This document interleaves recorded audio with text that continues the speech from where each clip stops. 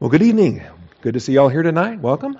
Good to have you here. We are continuing on from last week in Basic Doctrinal Studies, which was my name for it years ago. And then when Dan Craw crafted this class, he wanted to call it something different.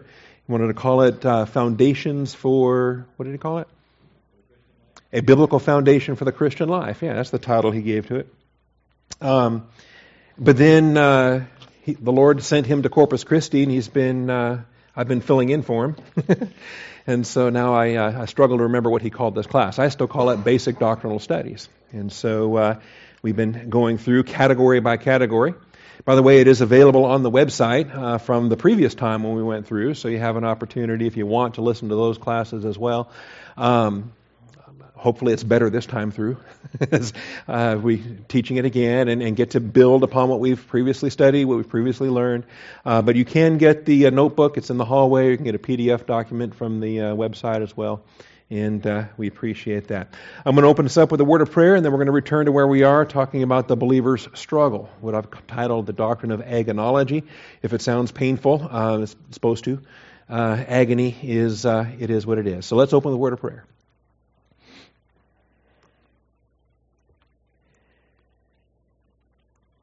Most gracious Heavenly Father, we thank you for the privilege and blessing that we have to assemble together tonight.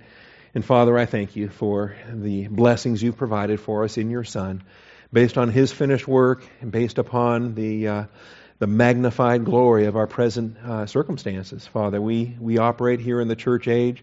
We're so thankful for the possessions that we have in Christ, for the great privilege that it is for us to be a part of the royal family, to be united together through baptism into the body of your Son.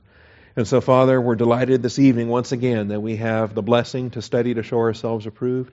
Father, each one of us with the permanent indwelling of God the Holy Spirit. I thank you, Father, that the Spirit searches all things, even the deep things of God. And we call upon him tonight to guide our teaching, to lead us in this study. And I do thank you, Father, in Jesus Christ's name. Amen. All right, the doctrine of agonology. And by the way, this is a fair way through. We've already covered bibliology, the doctrine of the Bible, theology, that is theology proper, the person and work of God the Father, the Son, and the Holy Spirit.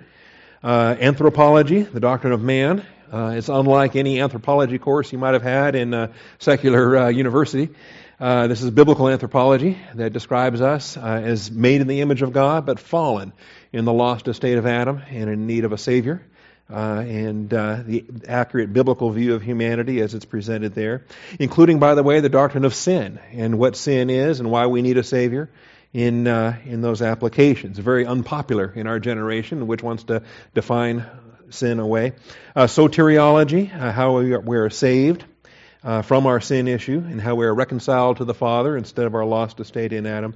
Peripatology, where we've been the last few weeks in peripatology and thelematology. Peripateo is the Greek verb that means to walk. And so under peripatology, we study the doctrine of the believer's walk, what it is that we're expected to do in the Christian way of life. That we're not just saved and we're waiting to go to heaven when we die.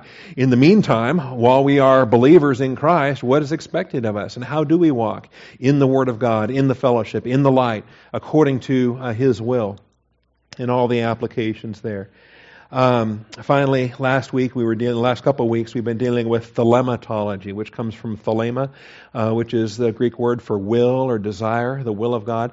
By the way, you can get in trouble if you Google that, because there's some cults out there and some other groups that use thelema as a part of their operations, as a part of their code. So just have some discernment, know what you're reading, and realize if you Google thelema that you may end up with some strange things, all right?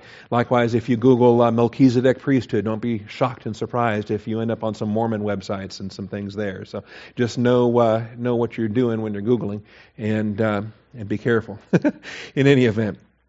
That's thelematology, the will of God. God has a will.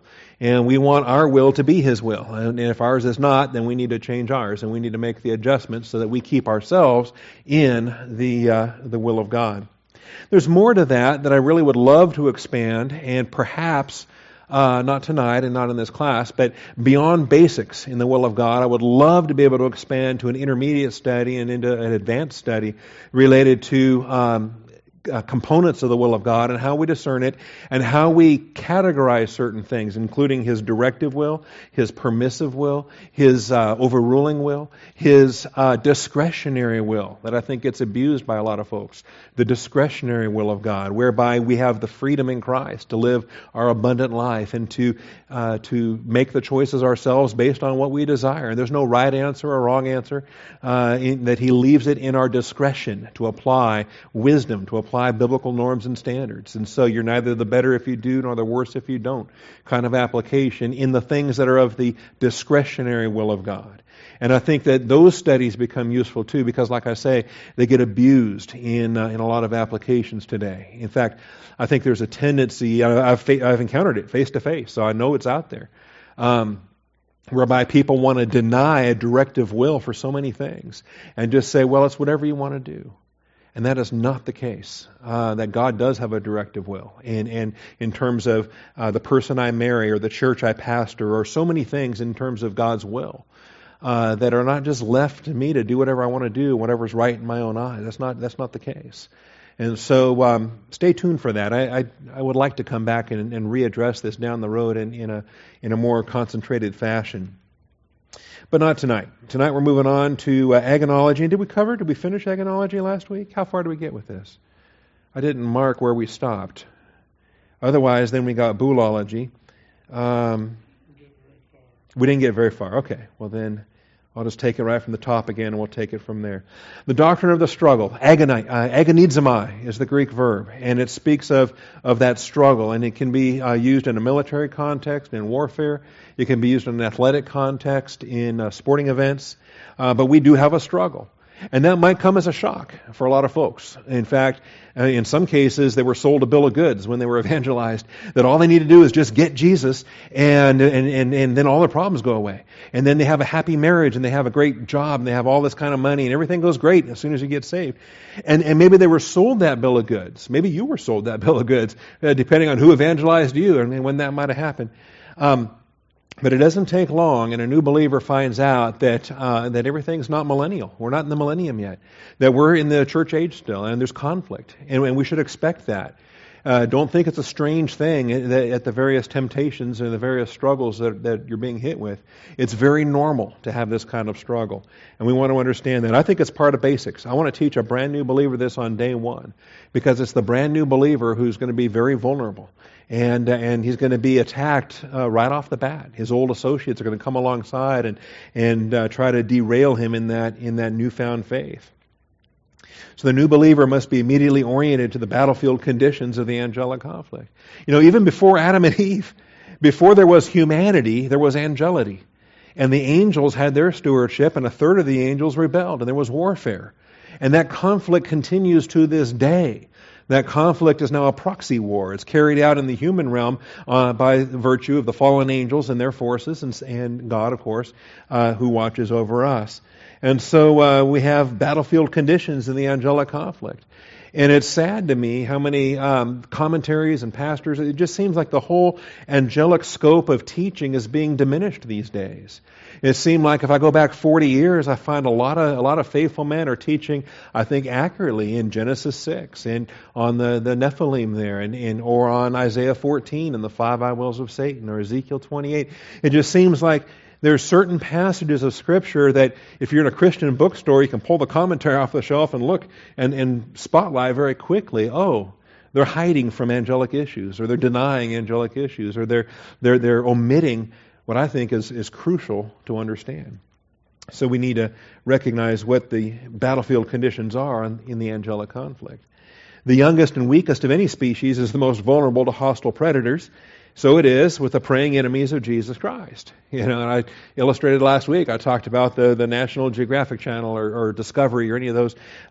They're for the most part, they're evolutionist-minded, and they're pretty secular and horrible. But still, you get a chance to watch a lion attack a wildebeest, and it's kind of fun.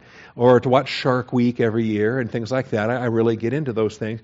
But you notice in the survival of the fittest, in the rough fallen world that we have, those little animals get picked off.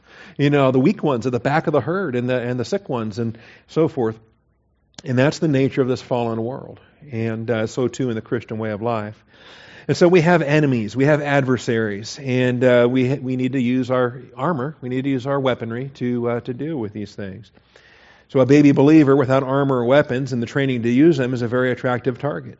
The world, the flesh, and the devil are hostile predators against born-again believers in Jesus Christ. And so we need to teach basics. We need to orient babies in how to use their armor and how to be on the alert and how to deal with this struggle. Important principles from Luke 6:40. A disciple is not above his master. Get this more readable here. A pupil is not above his teacher, but everyone after he's been fully trained will be like his teacher. And who are we? Why do we think that if he faced struggle, that somehow we're not going to face this struggle? Being in agony, he was praying very fervently, and his sweat became like drops of blood falling down to the ground. This is the nature of our Savior, the night in which he was betrayed, as he was preparing for, mentally, spiritually, he was preparing for the maximum obedience to the will of God the Father, even while the soldiers were on the way. So we must likewise do the same. We're going to face our own struggles, and we need to recognize that. John 15, if the world hates you, you know that it hated me before it hated you. And this is not an if, maybe so. This is going to happen. Right? And it will. If you were of the world, and you're not, but if you were, the world would love its own. But because you were not of the world, but I chose you out of the world, because of this, the world hates you.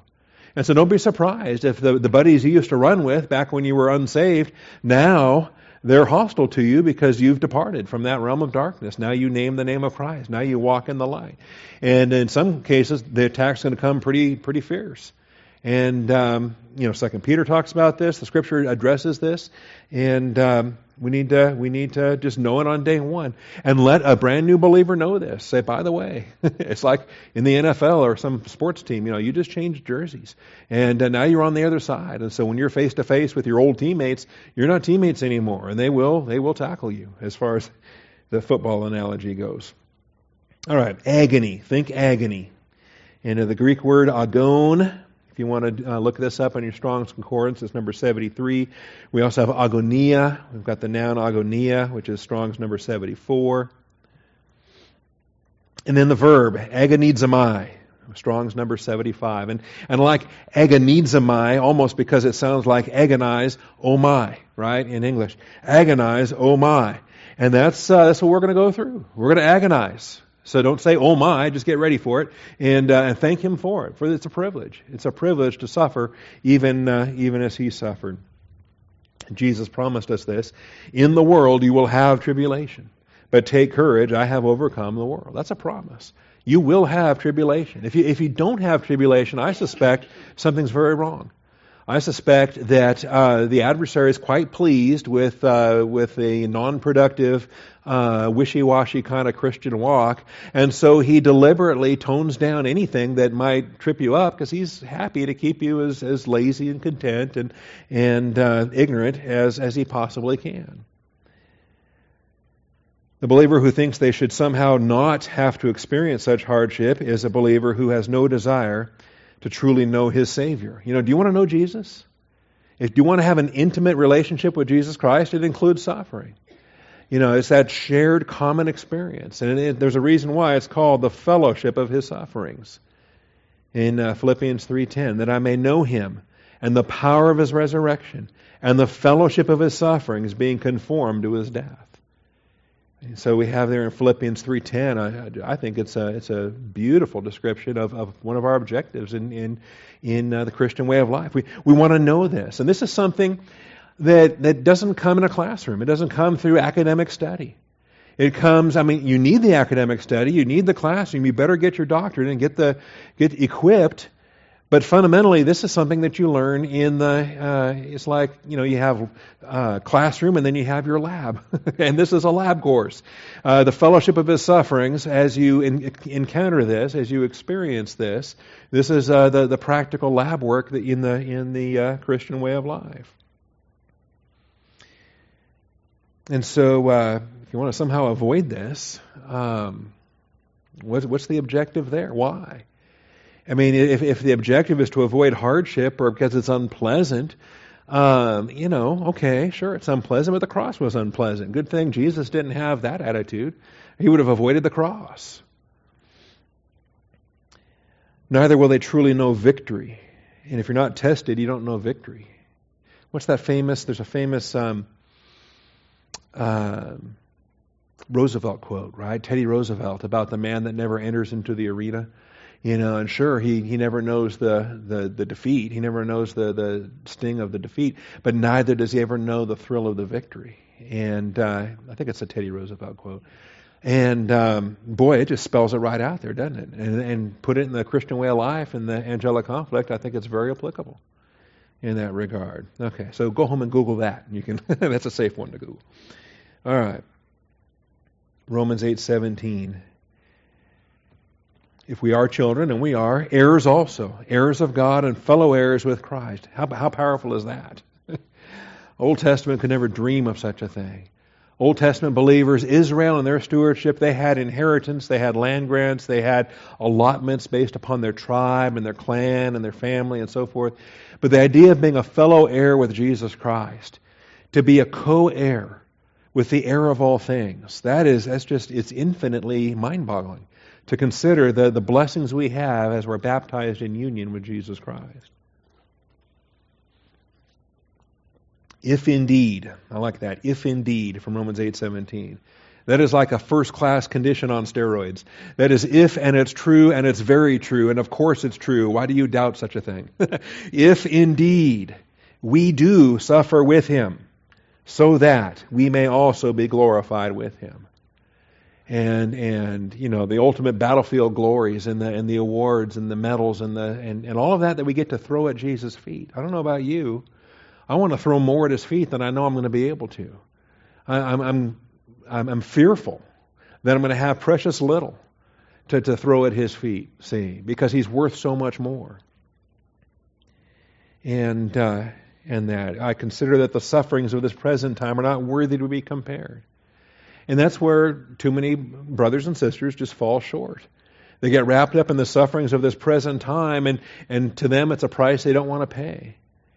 And how tragic is that? Because it's such a little price to pay. If we endure, we will also reign with Him. If we deny Him, He will also deny us. If we are faithless, He remains faithful, for He cannot deny Himself. And we have this mystery of godliness as it's presented here. There we go. Now I can scroll it. It is a trustworthy statement. If we died with Him, and it's true, we will also live with Him. If we endure, now keep this in mind, a lot of Christians don't. A lot fall short. We will also reign with Him. If we deny Him, He also will deny us. Think of the rewards you throw away. The reward that takes Jesus Christ to confess your name before the Father. And yet, a reward we may forsake if we deny Him. And yet we can't lose salvation. We're clear on that. Okay? Even the biggest loser in the church age is still eternally secure in Christ. Because if we are faithless, He remains faithful, for He cannot deny Himself. We are in Him, and it's impossible to lose our position in Him, and so as to lose our salvation. So the babe in Christ can draw great comfort. And this could be scary. You got somebody that was just saved this morning, and you're telling them about the devil, you're telling them about the world and all this hostility and all these tribulations. Well, they should be comforted by all kinds of things. First of all, that promise in John 16 that in the world you will have tribulation also comes with a promise, but be of good courage, I've overcome the world. So don't sweat it. We're going to win this thing, okay? Just hold on and watch what He does. Also realize that the battle is the Lord's. Don't try to engage in your own might. We sang it tonight. The arm of flesh will fail you. You dare not trust your own. So stand up and trust in Him and what He is doing. Also recognize God is brilliant in what He does in crafting and tailoring our conflict and crafting and tailoring our testing, and that while we're babes, He's going to permit us to have the babe testing and then grow to adolescence and then grow to maturity. In each stage of our growth, God will be measuring out the testing that He permits us to go through. So there is a hedge of protection that the sovereign Lord designs for us on that basis. Uh-huh. In the 2 Timothy, are those all the same conditional? Are those all the same conditional? Possibly. Possibly not. But if they are the same, then they're used on a rhetorical basis. And so they can be a first-class condition assumed to be true for the sake of making the rhetorical point. Agar, hupamanen, yes. They're all first-class condition, all assumed to be true to make the argument that they're making. That is correct. Good question. All right, the hedge of protection in Job 1:10. Remember when Satan was trying to attack Job? He was frustrated. He was frustrated by a hedge. And what I like in Job 1, turn there if you would, Job chapter 1, and we'll spend some time in this. And a lot of times I go way too quickly because I just assume everybody knows what I'm talking about. And you know what happens when you assume. Okay, so I don't want to do that. In Job chapter 1, we've got a fascinating story related to the angels and their role in patrolling the earth and observing and reporting. And we also find the role of Satan, who intrudes upon what the elect angels are doing in their instruction and in their class. And so Job chapter 1 and verse 6, as we read this, there was a day when the sons of God came to present themselves before the Lord, and Satan also came among them.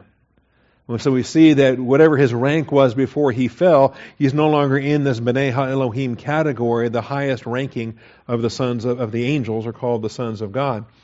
But he comes among them as if he still belonged there. And so the Lord says to Satan, "From where do you come?" And this gets repeated in chapter 2. It appears to be formulaic. It appears to be a ritual that the elect angels were engaged in as they periodically report in and report on what they've observed and what they've learned. And so Satan answered the Lord and said, "From roaming about on the earth and walking around on it." And the Lord said to Satan, "Have you considered my servant Job? For there is no one like him on the earth, a blameless and upright man, fearing God and turning away from evil." Okay?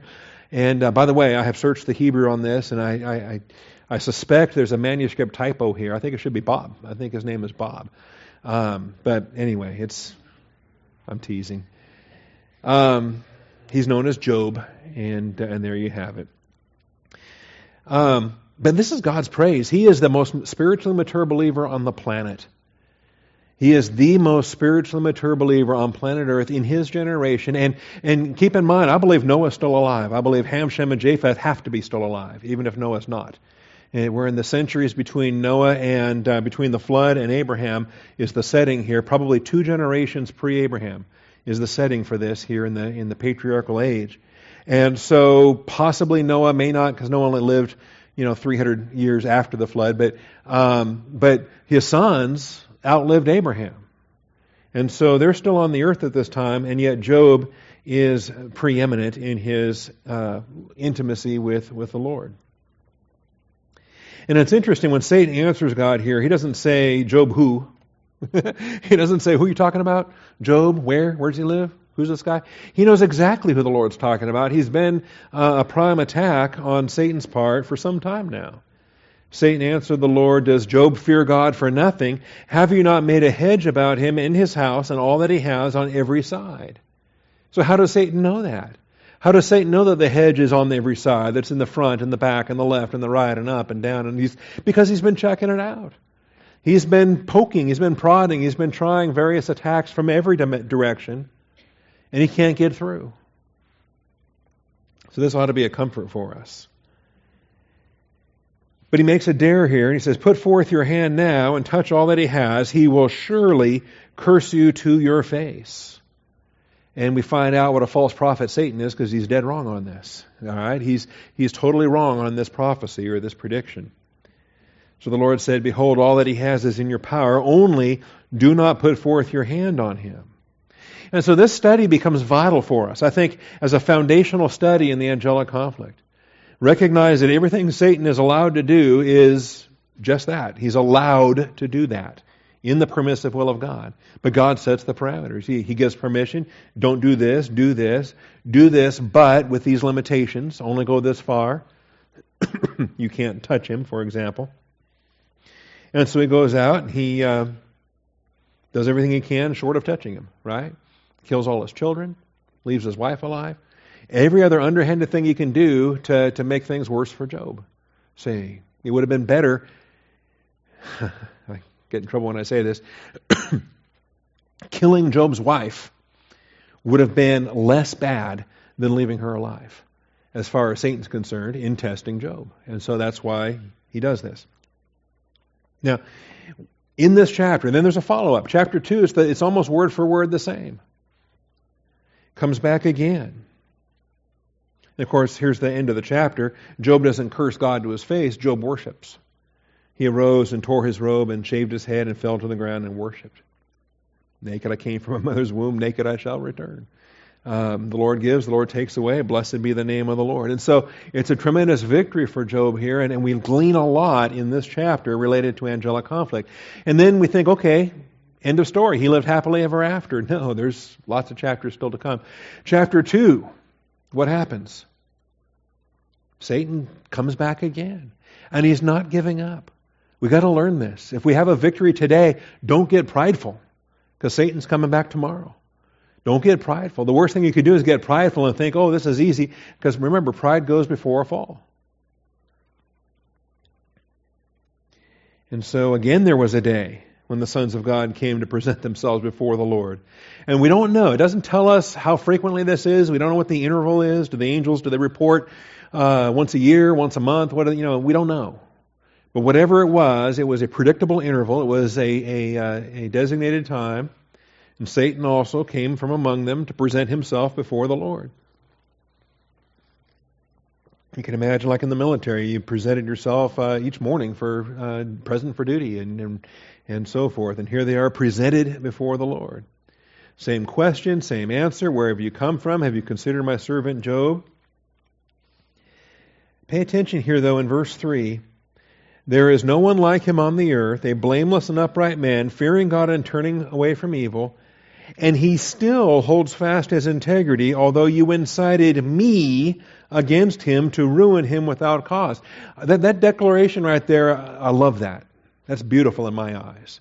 Because this is God who still claims responsibility for what he permitted Satan to do. God still takes ownership of ruining him without cause. You incited me against him to ruin him without cause.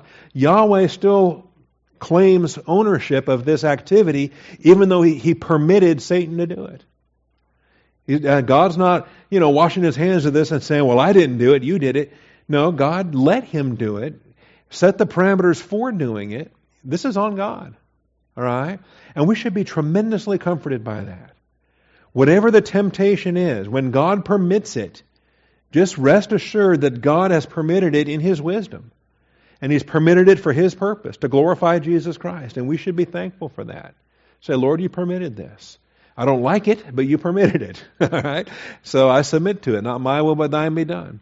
Father, show me what I need to learn in this process, as long as you permit it to continue. And this becomes a great provision for us as well. Now, Satan's going to whine and make excuses and said, well, yeah, skin for skin. All that a man has, he will give for his life. However, put forth your hand now, touch his bone and his flesh, he will curse you to your face. And so the false prophet's going to take another shot at it. Okay? He's already been proven wrong. Any false prophet should be stoned when a false prophecy, doesn't happen. But he's going to give it a second shot now, saying, well, you're not fair. If I can touch him, then he'll curse you. So the Lord said, behold, he's in your power, only spare his life. And again, now on the second time through, God still is giving permission. God still is setting the boundaries.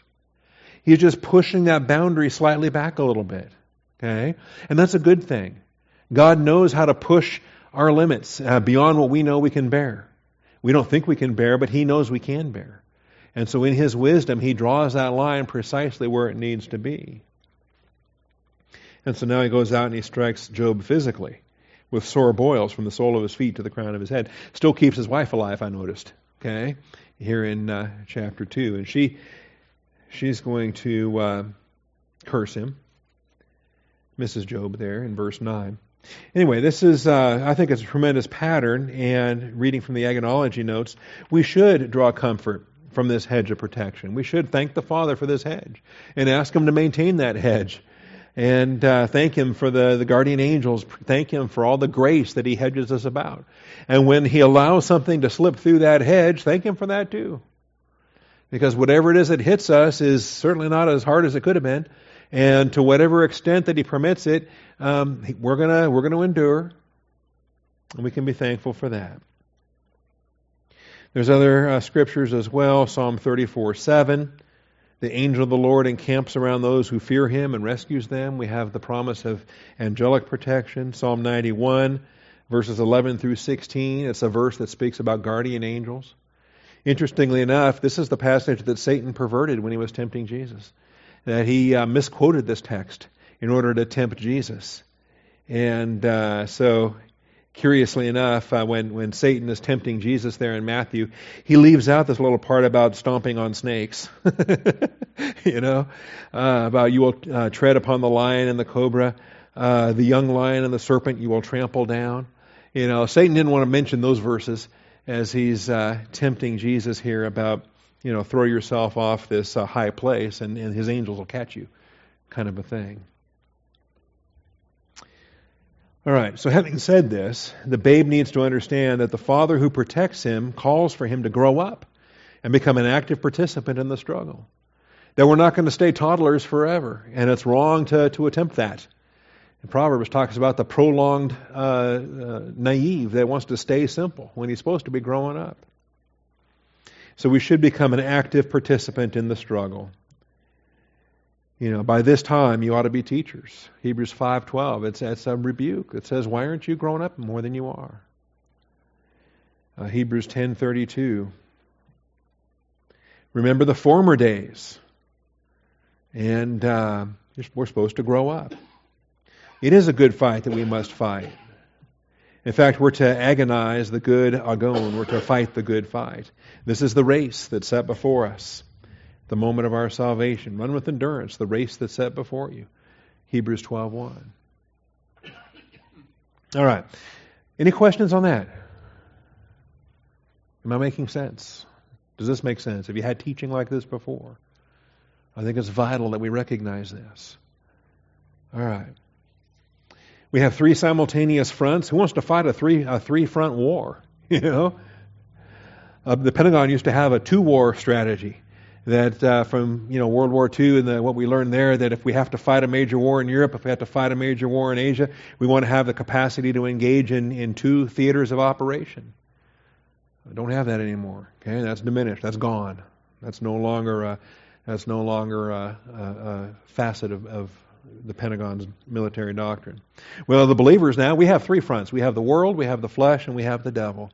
And Scripture speaks of all 3, the cosmos, the sarx, and the diabolos.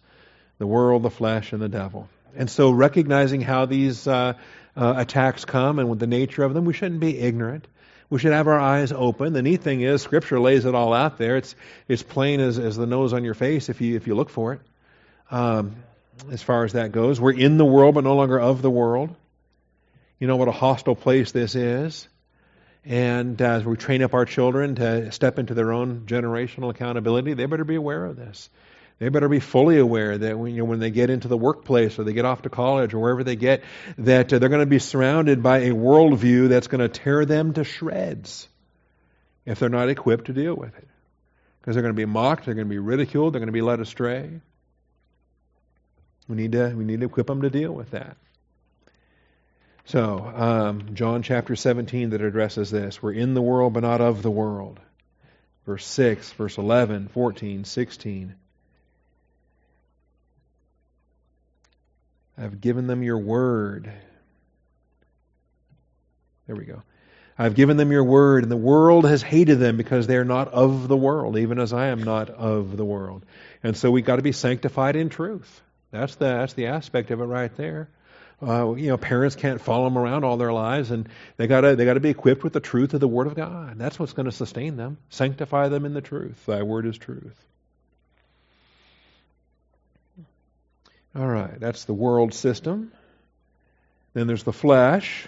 And goodness, I tell you, what have we been doing for 3 months now in Galatians 5 and Galatians 6, talking about the deeds of the flesh, which are evident in the fruit of the Spirit that we're to bear. And if we walk by means of the Spirit, we will not fulfill the lust of the flesh. I think it's important as we teach our young people this, or any brand new believer this, that the world has its philosophy and its outlook and its system and on all of that. And so you want to be cautious about your being unequally yoked or your dangerous friendships and things that can derail you. You want to have the right friends and supportive friends. But as you're observing those that are on your side and those that are not on your side, ideally, obviously, you've got a body of believers in a local church that are on your side. You've got a pastor that's on your side. Those that are praying for you, that love you, that support the Word of God as we understand it. But then you have those that are not on your side, and they're going to tear you down, and that includes your own flesh. Okay? You got to know that. Your own flesh. The sin nature inside each one of us. It's not on our side. It is a no good thing. It is fallen, it is corrupt, it is the lust of the flesh from Adam. We've inherited it as a part of our fallen nature in Adam, and it is not on your side. And so, and that's the worst part, is because you take your body everywhere you go. You're bringing your worst enemy with you everywhere you go. But you're also bringing, of course, if you're a believer, that permanent indwelling of the Holy Spirit. So we have resources available to us. Romans 6:19. I love this. We have the expectation here in Romans 6 that we make the choice of who we serve. And again, it's a presentation. And it is neat to see this because it's just like we had in Job. It's just like the angels are presenting themselves before the Lord. We have a presentation daily. And who are we presenting ourselves to? God or our flesh? So I'm speaking in human terms because of the weakness of your flesh. Just as you presented your members as slaves to impurity and to lawlessness, resulting in further lawlessness, so now present your members as slaves to righteousness, resulting in sanctification. Choose you this day whom you will serve. You're going to serve the flesh, you're going to serve God the Holy Spirit. You're going to serve righteousness. Okay? And think about it. Think of those old movies. Think of swashbucklers that I like to watch. Any movie that has dragons and swords and people dying, that's a cool movie right there, okay? And so, but think about it. Think about the knight who drops to a knee and he bows his head and King Arthur takes, out the sword and, he dubs him Sir Galahad or what have you. And so that's the imagery here. You're on a knee, your head is bowed, you are presented for duty, presented for service. And pathetically, we surrender to our own sin nature. We bow the knee and we tell our sin nature, oh, I love you and I want to serve you and I don't ever want to go out from you ever again. Even though God has delivered us from that slave market of sin when we got saved.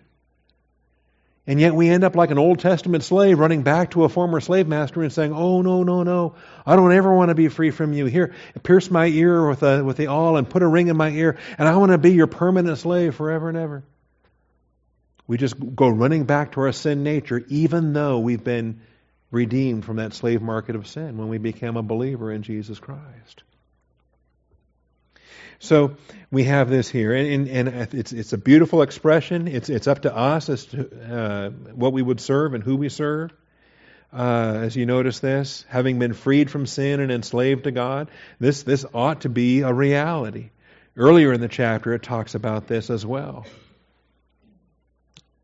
It says in verse 11, consider yourselves to be dead to sin, but alive to God in Christ Jesus. That's an order. Do you see that there in verse 11? That's an order. And we should consider it. We're commanded to think this way. Isn't that beautiful? We control how we think. We control how we evaluate certain things.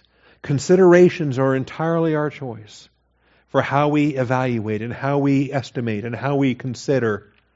It's the beautiful privilege we have as human beings in the image of God. And the mental attitude that we choose to value things as high value, that's worship, that's glory, or we value something as no value, that's disglory, that's and we either glorify or we don't glorify. It's a expression of how we value certain things. Okay? So consider yourselves. What do you consider yourself to be? Do you consider yourself to be a good singer? Well, in the shower maybe. The acoustics are better. But I prefer when my song leader's not camping for the weekend. Okay? Do you consider yourself, there are certain considerations. I've known, men that consider themselves to be God's gift to women. Women didn't share that consideration, but they did. Okay? So some considerations are totally inaccurate. But here's a consideration. Consider yourselves dead to sin but alive to God in Christ Jesus. And guess what? It is absolutely positionally true. You can consider yourself that because that's the reality when you're saved. The thing is we don't always think the way that reality presents itself there. So do not let sin reign in your mortal body so that you obey its lusts. Don't do it. If sin reigns, it's only because you let it. That is a statement of fact right there in that verse 12. Do not let sin reign. If it reigns, it's because you let it. And you were told not to. And do not go on presenting the members of your body to sin as instruments of unrighteousness. Why do you keep bowing the knee to your sin nature every morning, every afternoon, every evening, whatever frequency of sin happens to be? Quit doing that. Bow the knee to the Holy Spirit and say, here I am. I'm presenting as a living sacrifice, day by day, moment by moment. So that's the world, that's the flesh, and then there's the devil. Our command to the devil is one of resistance. 1 Peter 5, verses 8 and 9. As far as throwing him down and defeating him and all of that, there's no need for that. There's no calling for that. There's a lot of sensational things that are written, mostly in Pentecostal circles. That's not what the Scripture defends, all right? There is the aspect of resistance, and when we resist, he flees, and so there you go. You don't have to deal with it after that, because he's headed for the hills. But understand, he is a defeated foe. Tactically, he was defeated on the cross, the strategic victory on the cross. There will be an ultimate victory at Armageddon, and so in the meantime, don't sweat it. Just keep your armor on, stay on the alert, resist him, and he will flee. There's a reason why he prowls about like a roaring lion. Don't allow him to scare you. So be of sober spirit. Be on the alert. Think clearly and have your eyes open. Your adversary, the devil, prowls around like a roaring lion seeking someone to devour. Okay? And the best thing to remember about that roaring lion is the roaring lion's not the one you ought to be scared of. The roaring lion is not the one, it's the non-roaring lion you got to be scared of. That's again, watch the Nature Channel, and get on cable television and watch how this works. The roaring lion's over here scaring the wildebeest or the animals, and they go taking off this direction because he's roaring over here. And who's over on this direction? All the non-roaring lions, probably the lionesses, all right? And they're crouched low. They're hiding in the tall grass. And as soon as these clueless little food animals start running their direction, they're all over it. See, that's what it's about. The devil wants you to react in fear. And these things ought to be pretty clear from Scripture and from experience. If you think back to the last. Just think back to the last 5 decisions you made on the basis of fear. Were they good decisions? No. If you're making a decision and it's based on fear, it should be based on faith. Or decisions based on lust, or based on worry, or based on any mental attitude sin. If it's not based on faith, it's not a right decision. Anything not of faith is sin. So, be sober. Be on the alert. He's prowling. He's roaring. Don't sweat it. Resist him. Firm in your faith. You're suited up in armor, right? You've got the breastplate of righteousness, the helmet of salvation, the sword of the Spirit. You have every component of your armor in place, the Ephesians 6 armor. Resist him, firm in your faith, knowing that the same experiences of suffering are being accomplished by your brethren who are in the world. So whatever it is, whatever he's been permitted to do, to attack my children, to attack my wife, to attack my health, to attack my money, to attack my church, to whatever it is he's been permitted to attack, just stay armored up, stay sober, don't panic, hold your place on the wall. And after you have suffered for a little while, the God of all grace, who called you to his eternal glory in Christ, will himself perfect, confirm, strengthen, and establish you. Understand there's a process involved whereby the victorious outcome on the other side is right there. Assuming, of course, you don't bail. You don't throw down your armor and run for the hills or panic in any other application. So put on the armor and stand firm. Ephesians 6, verses 12 through 17. And you'll note, as you put on your armor, you're not alone in this. And we've got brothers and sisters also in their armor, and we're up on a wall, and we're in prayer. And we have the opportunity to stand firm and to intercede for one another. With all prayer and petition, pray at all times in the Spirit, with this in view, be on the alert with perseverance and petition for all the saints. So we get to become very interactive in our prayer life, one for another.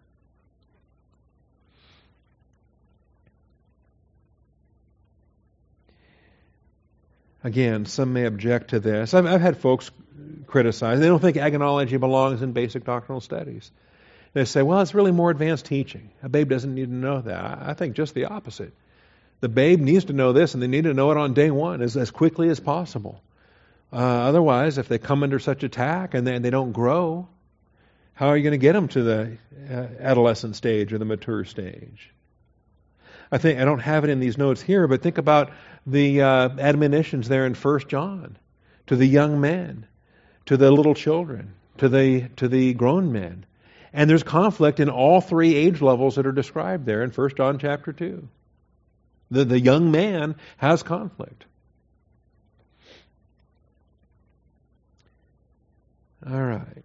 And since the essence of this is humility anyway, humble yourselves under the mighty hand of God that he may exalt you at the proper time. You know, what better time to teach that than in childhood when they have a natural humility that comes in childhood and they've not yet reached the adolescent stage where you've got some humility testing, shall we call it.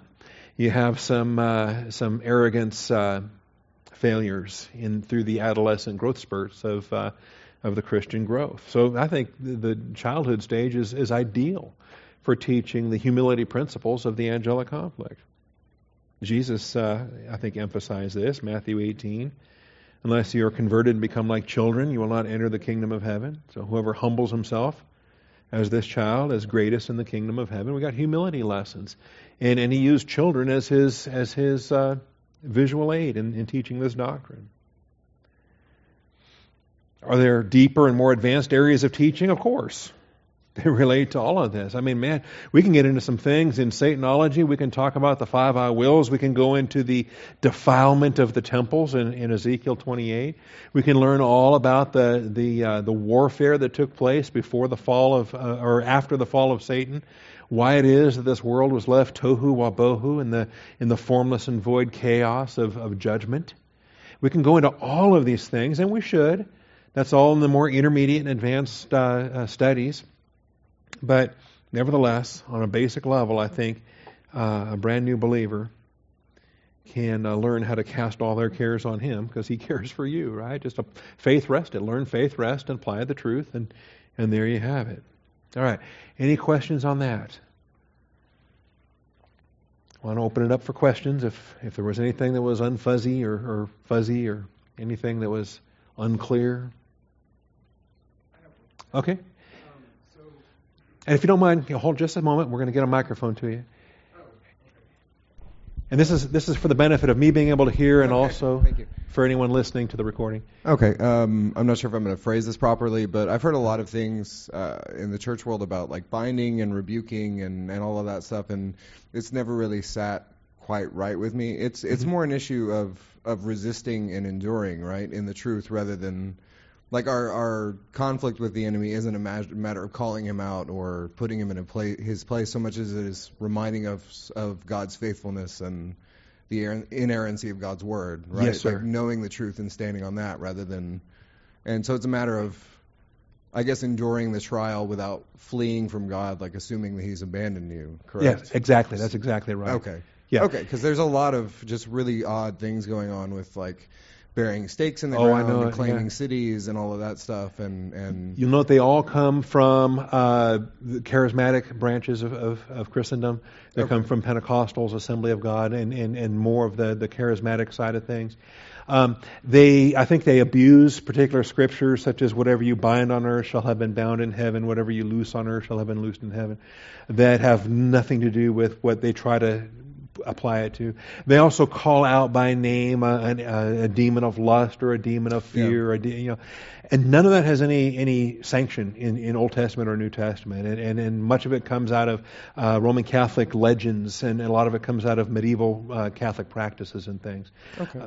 So I appreciate that question, and if I was to explain it to someone else, I would actually go. There's a passage in the book of Acts. I love it because there's some Jewish exorcists and there's some other folks that they encounter, and they've got some kind of a scheme going on. And the demon, I kind of laugh when I read the text because they get torn to shreds. They get beat up pretty ferociously, and the demons say, I know Jesus and I've heard of Paul, but who do you think you are? Kind of a thing.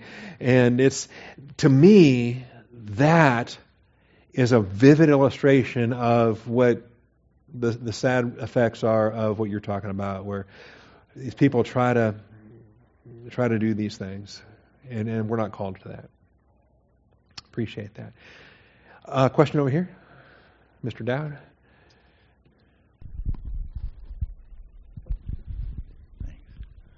Well, would the description of the armor of God apply to the same question? That is, we see there that the shield of faith is the main defensive weapon, defending against the fiery darts of the wicked one. So that's your defense against Satan, and the chief offensive weapon is the Word of God, the sword of the Spirit, the Word of God, which, as the previous questioner suggested, was the answer to the whole question, is using the Word of God accurately. Specifically, yes. And more than just the Logos in general. It's not just, get doctrine and grow up. It's not the Logos to Theou. It's the Rhema to Theou. And I think very specifically there that the sword of the Spirit in Ephesians 6, the sword of the Spirit is the Rhema to Theou. And the Rhema is different from the Logos in the sense that it's the word and it's specifically the utterance. It's the particular passage. And so I think it's vital. When Jesus answered every temptation, He had a specific scripture.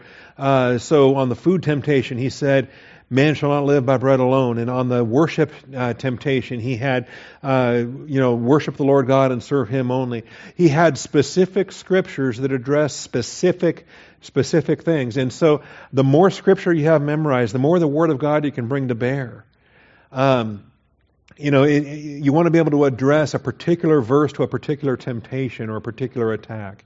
And which requires you have a broad exposure to the Word of God. You have facility in so many different applications. Because if the only verse you have memorized is Jesus wept, you may struggle then to apply that to certain testings. So you may want to have more than just that verse. You might want to have some other helpful things like thou shalt not steal, or whatever the temptation happens to be. You got to have a rhema that addresses that particular attack. That's right, so that you can kill that conflict right then and there. Thank you for that. Excellent. I think that's vital. So if you wanted to, let me pull that up.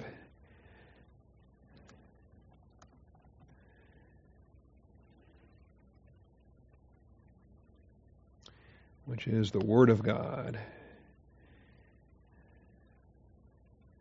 Ignore that. I'm getting a Scrabble alert, and you don't want to see that. Rhema. I thought I turned those off. I didn't want those to pop up and be a distraction while I was in the pulpit. No, it came up in my Windows system tray. I apologize. All right, so there's Rhema. Number 4487, if you want a Strong's number on Rhema. R-H-E-M-A, Rhema. Number 4487. And it's not a logos, it's the Rhema. And the distinction there between Rhema and logos, I think, is it's a good study and it's useful to work your way through. All right. We could move on into Bullology, but I think this is a good stopping point.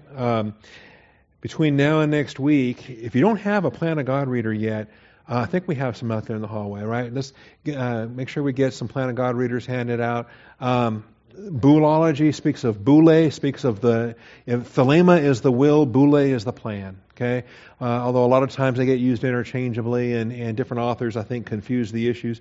But the plan of God, what is the plan of God from Alpha to Omega? What's the objective? What are we trying to do here? Well, what's God trying to do here related to this? So it's a study on God the Father's plan, His grace, eternal plan of the ages for the maximum glorification of Jesus Christ.